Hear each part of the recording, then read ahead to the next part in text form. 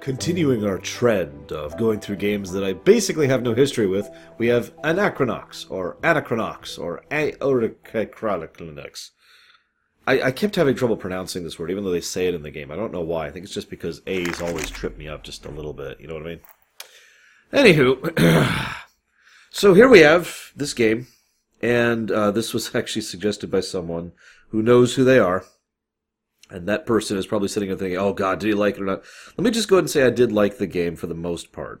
Although if I was doing my usual review system, it probably would come out to be like a net neutral-ish on gameplay, with several positives on the story side. This game has a weirdly large amount of behind-the-scenes material leading up to it, probably because of the fact that it was made in the wake of the destruction of Iron Storm, Dallas, I believe it was. And that makes sense because Daikatana was an extremely well-publicized, absolute fiasco disaster of doom. That's actually probably one of the biggest reasons why I didn't pick this game up back in the day, was because you want me to pick up a game by the people who made Daikatana? You're nuts! Obviously, I was mistaken about a great many things. But this was an interesting point in gaming history because, near as I can tell, this is kind of what was intended to be the last hurrah of these people. Now, obviously, most of these people, including Tom Hall himself, have gone on to do other things after this. But that's exactly what this feels like. All right, I want to do this game. And according to Hall himself, he's done a lot of interviews and behind-the-scenes stuff. He just had this idea for this world that he really wanted to make a thing. And, you know, considering that this is the guy who brought us the Keen universe, I'm completely with him in general concept. So he's like, all right, I want to do this, and I want to do this, and we got to get this, and we need to make a JRPG, except in the Quake engine. Although they ended up using I believe the id Tech 2 engine in the end there, rather than the Quake engine. But still, it shows. And that's one of the biggest complaints I tend to hear from people who play this game, is that it looks and feels and plays like an older game. In fact, this is going to sound like an insult, but I swear I don't mean it as one. This game in many ways plays like a fan mod of Quake 2. Or of Quake, if you prefer. Now, to explain what I mean by that a little bit, once upon a time, this is going to sound like a weird segue, but hear me out. Once upon a time, I was playing Unreal Tournament 2003, I believe, specifically, with my friends. It was probably the biggest Unreal game for us, the biggest co-op, competitive game for us. And we found a fan mod that added new levels, equipment, the ability to level up, the ability to allocate stats, special moves, basically turned Unreal Tournament 2003 into something of an RPG, which was very cool.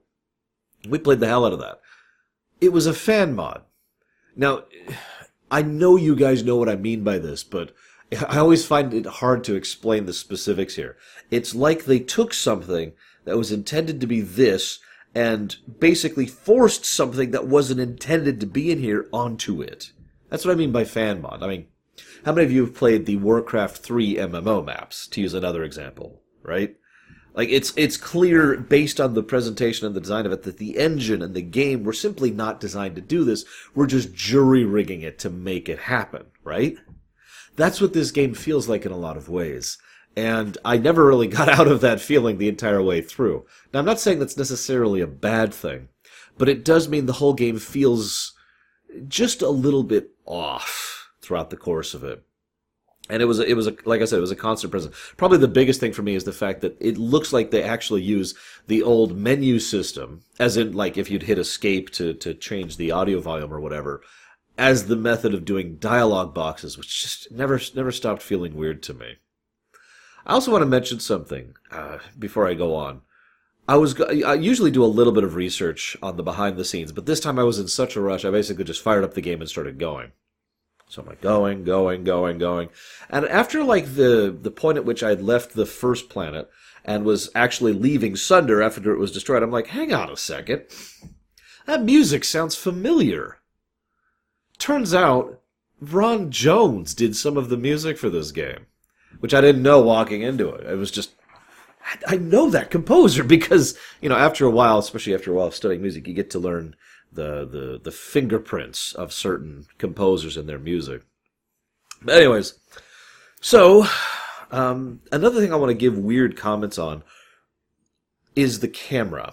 It was one of the first things I noticed, and one of my earliest, biggest problems with the game is the fact that the camera is a little bit too, you know what I mean? Or maybe you don't, but there's a lot of sections where rather than like having a panning shot down a hallway, it would be like a the camera just kind of goes all over the place, and it does this throughout the entirety of the game during pre-designed cutscenes as well as during actual gameplay. Just very strange. Now, before I talk about anything else, I want to talk about what I mentioned earlier. This feels like a passion project. Now, a lot of that's coming off of interviews from people who made this, including Hall himself. But everything I've heard and read about this game is that this was a group of people who are like, all right, we're on our way out. You know, we know that Eidos, I've heard it pronounced both ways, is shutting us down. We know that this studio's on the way out. We know that they're not really going to be able to do much with this. We know Daikatana was horribly received. Let's make a game. Let's make a JRPG, like, except in the Quake engine. Yeah, that sounds like a good idea. And they made this game. To be clear, I do think this is definitely a net positive game. In fact, I would recommend this for anybody who hasn't played this because it was fun. But it very much feels like they just sat down and like, all right, let's just make this happen.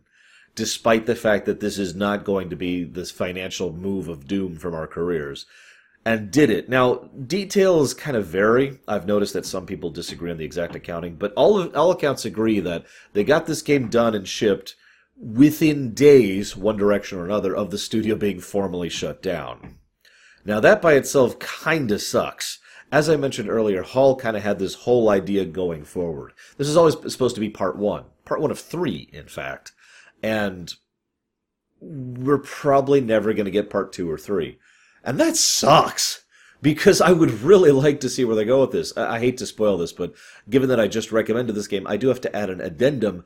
This game basically ends on a cliffhanger, which makes it the second game that I've reviewed for this cycle, or that's the wrong word, for second one I've ruminated on for this cycle that ends on a cliffhanger and will probably never be continued.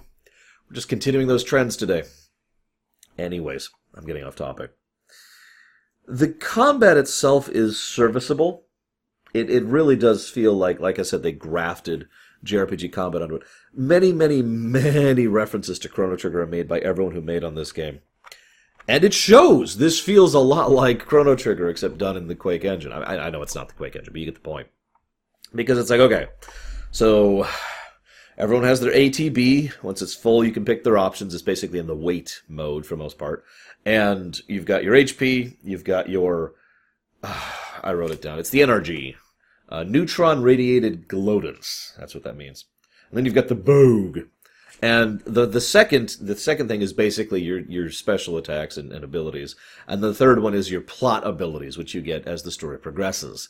I like the usage of Mistech, although I feel like with a few tinkerings, Mistech could be a great system rather than merely a good system. Because as is, it functionally means that you should always put your Ice Mistech on Sly, and you should always advance him down that path, etc. Because that's just his element. That's what he's good at. You know, like Marle back in Chrono Trigger. She's the ice person, right? But I didn't mind it at all. And indeed, like I said, I did enjoy it. It's just, after a certain point, you kind of get into a groove of, this is what I'm going to do every turn. Like Chrono Trigger. I also like this tiny little thing that I very much enjoy. And I didn't actually pick up on this at first, I'll be completely honest. But I like how a lot of the Mistechs can do different things depending on target. For example, if you have poison, just a really simple thing, you can poison an enemy, or you can cure poison on yourself. It's not two separate spells, it's just the impact of poison. So it's either the positive impact by removing it, or the negative impact by adding it. Make sense? It's a kind of a neat little system, and I kind of enjoy the usage of that. Sorry, they're doing construction. There's nothing I can do about that. Let's talk about the game itself. So, first of all, we have Fatima, who is the first person I want to talk about. I do kind of like the usage of Fatima. She's basically a Navi character, except a little bit more fleshed out and a little bit more human, which is funny because she's dead. But I like her because she's the summary character. What's going on in the story right now? Where am I at? What am I supposed to do? And of course, she kind of serves as a pseudo-tutorial. She also allows you to figure out that you need to go talk to the Time Minders, and the whole thing about the Time Minders being cosmically connected to every universe simultaneously. They give you good luck. makes perfect sense in lore, because every time you restore a save and actually go forward, then that's the timeline in which you succeeded. Therefore, it was good luck to touch the time miner. Anyways, I like that. I like that. I do like... Oh, God. See, the problem is I don't have a lot of specifics to say about this. This is a... Let's talk about this. This is a lighthearted game. Now, I've talked about this concept before. There's a difference between a parody game like, say, the game I just covered a few months ago. I can't think of the name of... Monkey Island, The Secret of Monkey Island, right? That's a parody game. That's a game where the game is intended to be a comedic work, which parodies the works it's functioning on, and tells jokes all the time. This game is more of a light-toned game. Still technically comedic, but it's not actually a comedic work. What is happening is intended to be taken seriously. These are actual stories and actual events that have actual impact. And that's the difference. A comedic game, a truly comedic game, a parody game, doesn't. Like, a parody game is just joke, joke, joke, joke, joke, joke, joke, and the plot itself is usually in service of the jokes rather than the other way around. To use a direct parallel, this game reminded me of the Paper Mario series, or indeed the Mario RPGs in general, which are serious games that have actual storylines and awesome plots and character development, all those good things that are in RPGs, but they are very lighthearted and comedic in overall tone. Again, not just telling jokes over and over, but kind of presenting it in that sort of a light. It's hard to explain if you haven't actually seen it, but I hope you at least partially understand what I'm talking about. Now, I also want to mention in addendum to this that for the first several hours of gameplay, I didn't smile barely at all, and I didn't laugh once. The first thing that got anything out of me was the sock, mostly just because of the way they presented it. This now sock can be yours for the low, low price. That whole thing got a chuckle out of me. But it wasn't until later in the game that the game actually started to really start, amusing me on a regular basis. And the funny part is it's almost entirely on the power of the director. See, a lot of the directing in this game is surprisingly good, and that's the next thing I want to talk about. And when I say directing, I want to stress specifically the usage of camera angle, wobbliness aside, the direction that scenes follow. It's hard to explain directing, I just realized, if you don't know what I'm talking about. Let me use a direct example rather than trying to meander here. There's a scene where, in order to show the passage of time, the camera is on Sly, and he kind of looks to the right, and then he looks to the left, and looks to the right. Each time he changes his angle, his head covers the screen for a second, and then when he comes out of it, and when his head is no longer covering the screen, what he's looking at has changed. This is showing the passage of time. So in other words, he's over here and there's a bunch of books and there's a whole bunch of books. That's the way they're presenting it. And I like that. I like this idea, and I like this usage of clever... it's just clever. The whole directorial style is clever. Another one I really enjoyed was Sarah's interrogation/investigation, which is actually a flashback far further on to the game, where it's like, hey, what are you talking about? Oh, you don't know this. You should talk to this guy. You should talk to this guy. And each line is being said by a different person in basically the same position, except it's a different entity each time, as it's just bam, bam, bam, getting through the dialogue very quickly and efficiently. There's a lot of very smart directing throughout the whole work. And that makes sense, because apparently Hall reached out to an actual film director, who was an indie film director at the time, and said, hey, could you help me set this up? And the results show. I know this is a weird thing to comment on, but I'd say the directing overall was probably one of my favorite elements of the game. I also like how quite a few of the early bits of the game are, it's just kind of there, and a lot of weird stuff happens that you're basically just supposed to take in stride. This leads me to the next thing I want to comment on. I mentioned the comedic tone thing. Well, how many of you people have ever heard of Douglas Adams? Now, I'm going to go ahead and admit something that's going to make the universe hate me, but it is my job to be honest with you guys. I don't actually like Douglas Adams' style that much. I'm not saying he's a bad writer. Quite the contrary. He's actually a very good writer. And he certainly knows how to construct his stories and his comedy very well. It's just not my form of comedy for the most part. He leans a little bit too heavy on something that I just don't have a proper way of describing. I literally nowadays just take it as the Douglas Adams style, right? It's a very unique blend of the absurd combined with the totally mundane. And it's something he's very good at. There was a lot of that in this. There's a lot of just, hey, and here's this weird tentacle thing, which is interacting with this in this way that is completely normal, even though it's utterly ludicrous. What's funny is, near as I can tell, none of the writers or creators or Hall himself said anything about being inspired by Douglas Adams. So maybe that's just me and my impression, but I got that feel throughout pretty much the entirety of the work. So then they get to Sunder, and we get to probably the first joke that really made me laugh. The bouncer. Because this is Sunder, planet of geniuses, all the super smartest people in the entire universe, all in one place. So in order to get into the club, you need to be able to answer a bouncer question. This also serves as a tutorial for the minigame system, which actually I kind of liked, if I'm being honest. I like the inclusion of plot abilities, for lack of a better way to put it, right? Like, a lot of games have done this kind of a thing, where you have some kind of ability that's deliberately designed not to be used in combat that helps you solve problems. Octopath Traveler had the interactions with NPCs. Final Fantasy Mystic Quest had the different weapons you could use in the overworld to solve puzzles. You know, I could come up with other examples that are better than those two, but you get the idea. So I like that, and I like that inclusion.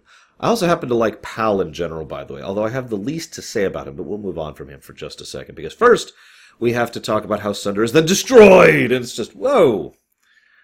And then follows the next scene, which made me laugh a lot harder. What are we going to do? Oh, we're going to have to try not to go insane.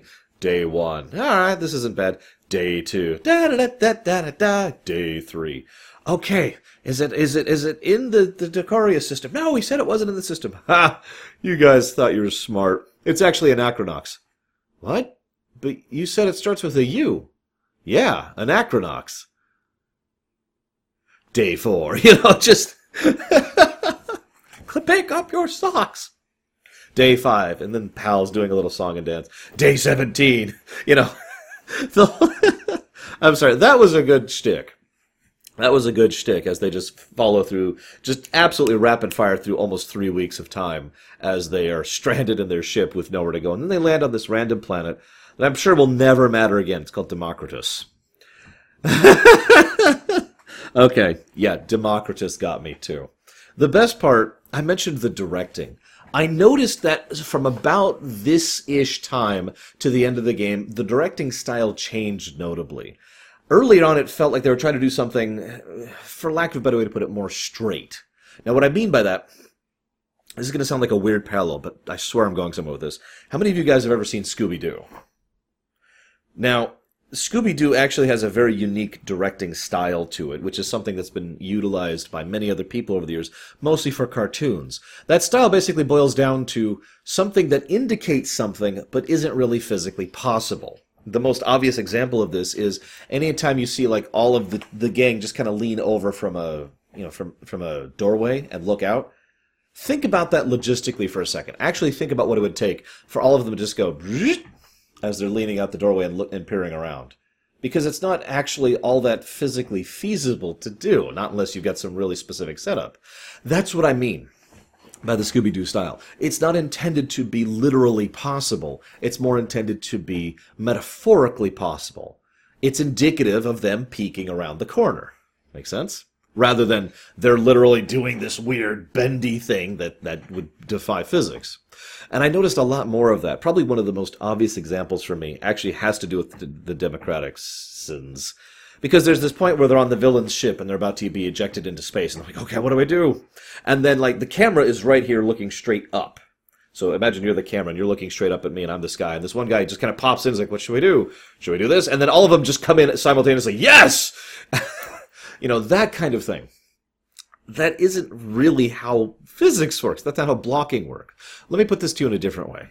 A lot of the blocking and directing and animation of the characters wouldn't work if these were live action. It just wouldn't. Not unless you had pulleys and strings and I can't actually think of the name of the thing right now. God. The things that allow you to basically hover in the air while making poses. There's a term for that.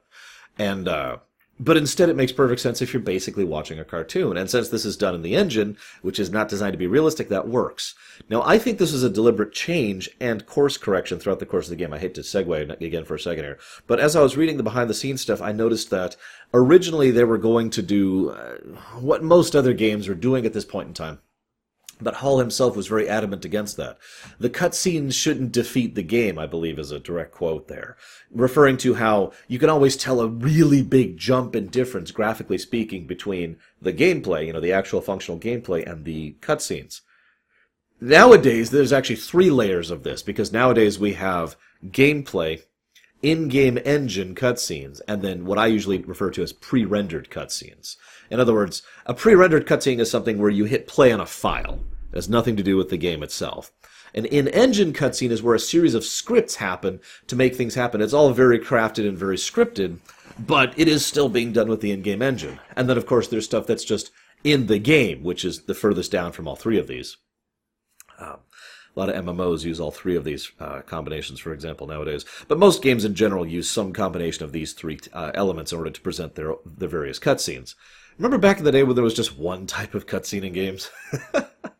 Anyways, so the intent by Hall and by the director in general was to not do that, to not have the cutscenes be pre-rendered or done in something else. So instead, all of that is the second type of thing, in-engine rendering, fully scripted, which I usually refer to as an in-engine cutscene. And it works very well, I think, because it adds, first of all, it keeps you in the game. Second of all, it kind of adds to the aesthetic.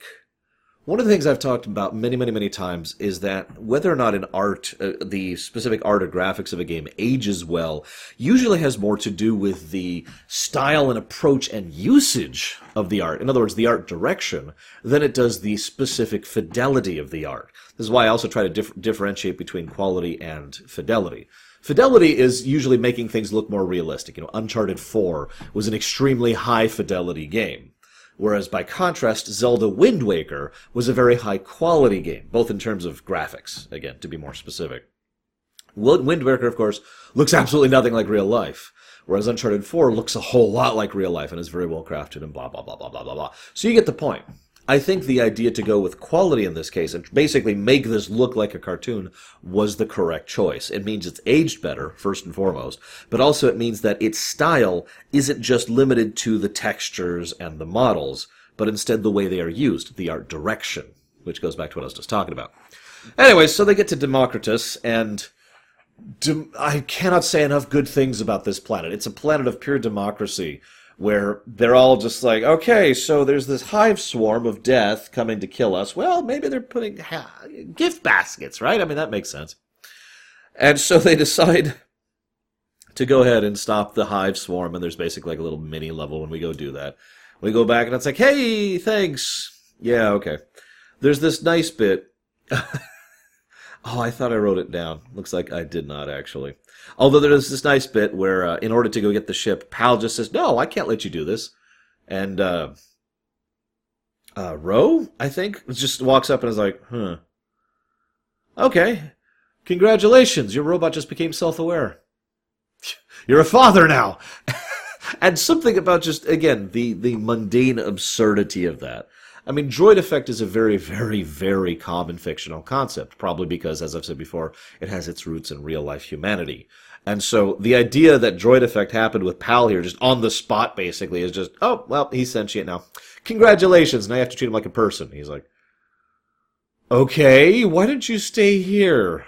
We'll deal with this later. Although Pal was one of my favorite party members, by the way. So they go ahead and they go defeat the hive, and they come back, and Democritus is like, all right, yes, together we shall give them a party. And then one person walks up, do these hors d'oeuvres really represent the Democritus people? Oh no, maybe we should do something else for them. Maybe we should do like a parade. Ooh, let's vote on it. And then Rose's just like, can we leave? But what I love most about Democritus is the thing that everyone loves about Democritus. The fact that they're a party member. The fact that the planet just decides to shrink down and join your party. That is an extremely Douglas Adams thing to do. And is pretty funny. And it generally also makes Democritus overall probably my favorite party member. I'll just go ahead and admit that, because duh. I was one of those situations where I kind of forced the character to be in my party all the time, simply because I liked the character, not because they were good in combat or anything like that. So Democritus just kind of shows up, And then the game does this big, long striptease scene where they introduce Sarah, who then ends the scene with assassinating people. I was going to make fun of that, but as I thought about it, it's actually a good bit of very quick and dirty exposition. This is a woman who uses her appearance, which is good, as a method by which to infiltrate people and then kill them. Yep, okay, I get it. That's all I really need to know, although we do, of course, get more of her backstory as we go on. This is when the main plot comes in. I've got to talk about the main plot. So, let's talk about time travel seclusion, which is something that I almost never get to talk about. It's a very rarely used concept when it comes to time travel.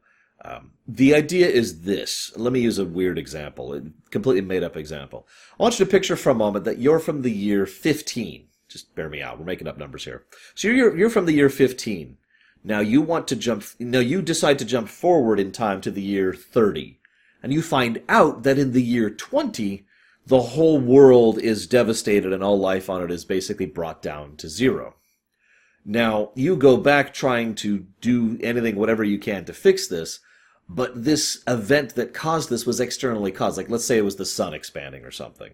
So you don't have the technology or the power to do anything about the sun expanding. What that means is, even though you can alter time constantly and non-stop and completely and thoroughly change history, all of those changes stop mattering once the board is reset. That's the seclusion element of time travel.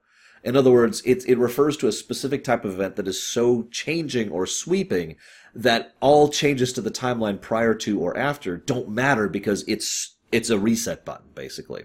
Now, I mention that because in this game, that's exactly the type of time travel they use.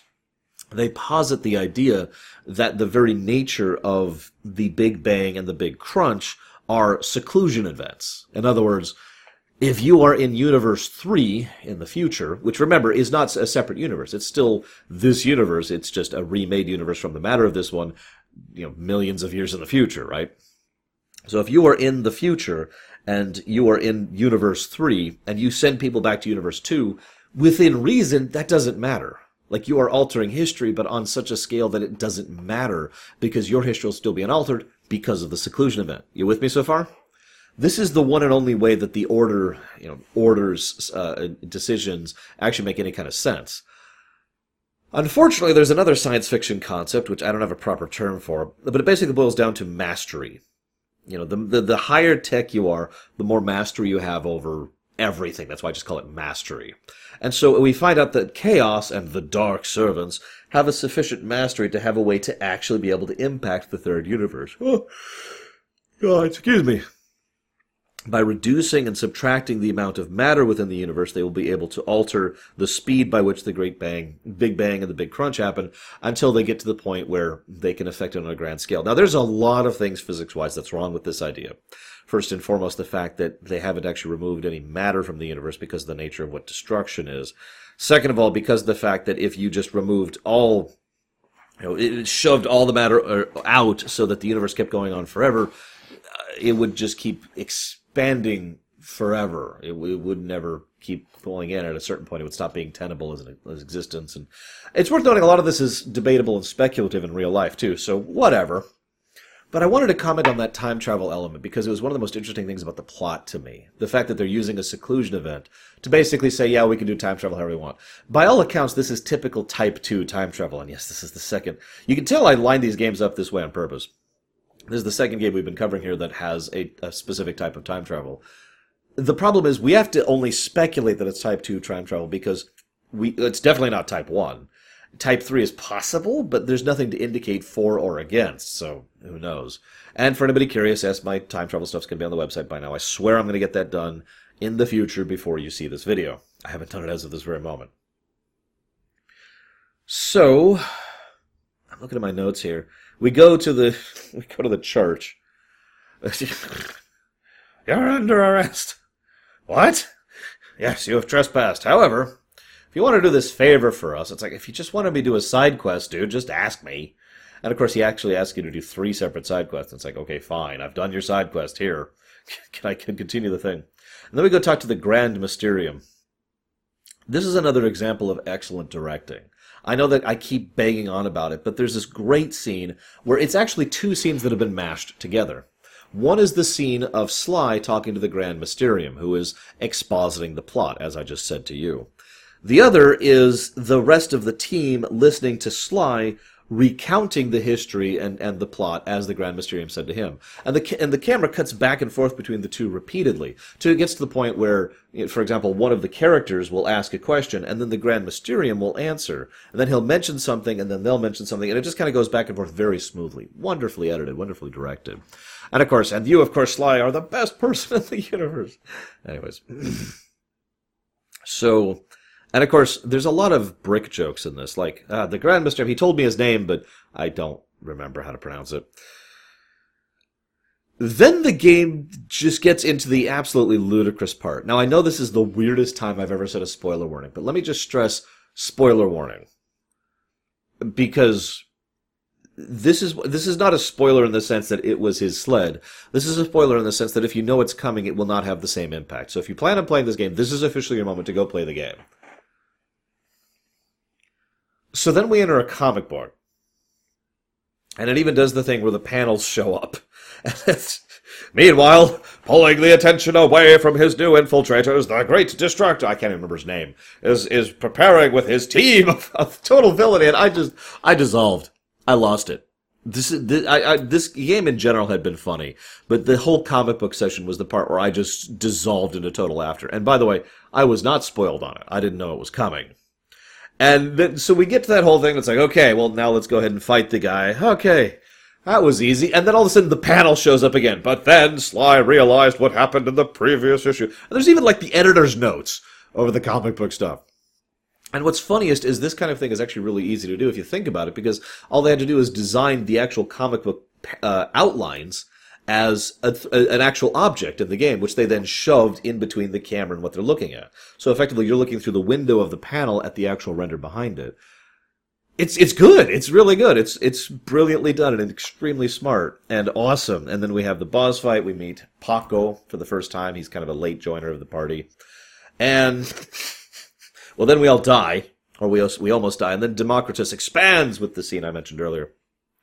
Now, this is interesting because what happens next is basically the breather section. It's a very common thing to do in fiction, have a moment where everything just kind of goes on the down low bit. And I noticed in the breather section, we get a lot of past exposition. This is when we learn about the truth about what happened with Sly, Fatima, and Sarah. Well, most of the truth. There's still one little twist left in there. It's good stuff. I also like how they show us bits and pieces of the sequence of events from all three characters' perspectives. We learn about how Sarah was progressing through the investigation and was eventually kidnapped. We learn about how Fatima was about to finally quit her job and then decided to go with him and ended up dying. And we learn how Sly was the one responsible for killing Fatima. Now, all of that's all we learn in this section. We also get a little bit of stuff with Paco, where he helps a young girl and decides to help the being. That's all good stuff.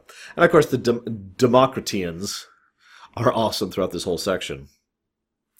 You know, the whole planet's watching.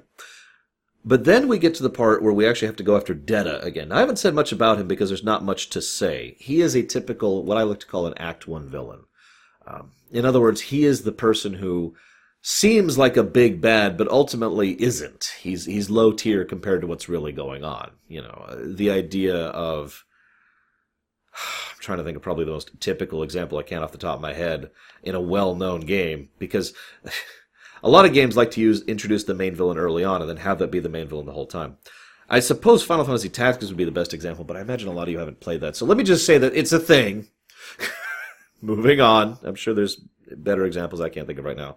So Detta's basically just the Act 1 villain. He is the guy who you knew as a kid, but then I got a lot of money and now I'm getting even bigger. And of course there's the scene where we finally learn the final bit of exposition that he was the one who... Sly, who legitimately did obviously care about Fatima, put himself basically in life debt, in servitude to Detta in order to be able to save Fatima's life and get her into the life cursor. By the way, nice thing making her the literal cursor. Zelda's actually done that before with fairies. Phantom Hourglass comes to mind immediately. So then we get to the bit where it's like we go and see the planet of the... Oh, I can't remember what they're called. The aliens. And he's like, you will die! Wait, no, I met with your leader, the Grand Mysterium. Oh, okay. Tell us his name. Your life depends upon it. I don't remember it. I thought about writing it down, but no. And he just says it perfectly, and they're like, oh my god, he's telling the truth. We get a lot more exposition on the specifics of what's happening here, the nature of the Dark Servants, and how they're trying to destroy stuff in order to send the Chaos Dudes even further back in order to prevent the future universe from ever happening, blah, blah, blah, blah, blah. We also learn that the Mystech is actually stuff sent back from the future universe that has to be activated by universal interactions in order to be a weapon that we can use against them if we need to. So we find out why Mystech is such an advantage and why we are so empowered by it. That's actually something I like when video games do, when they give an in-lore, in-game reason for why it is that the main characters are so damn strong, right? Otherwise, it's just kind of weird when someone is just able to mow their way through hundreds and hundreds of enemies. I mean, it's logical, right? Otherwise, you're just typical action dude number 57.